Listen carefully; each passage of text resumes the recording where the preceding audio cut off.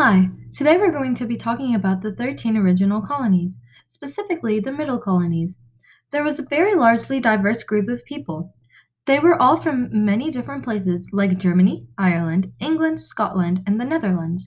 Many people came for religious freedom, like the Quakers. I believe I said that wrong, but whatever. They believed that everyone has equal rights and that everyone can believe in whatever they want to believe. William Penn was a Quaker. He was the son of Sir William Penn. He was a writer and an early resident of the Religious Society. He was the founder of the colony province of Pennsylvania. The New Hampshire colony was founded by a man named Peter Minot. He founded the Swedish colony of New Sweden. He was very good in trading and had good relationships with other tribes. The New Jersey colony was founded by Lord Berkeley and Sir George Carters.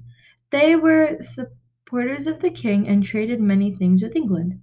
The Delaware colony is near a river, which was great for many reasons.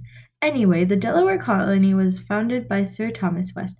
He was an English politician that had an okay relationship with the other colonies and represented a part of the government.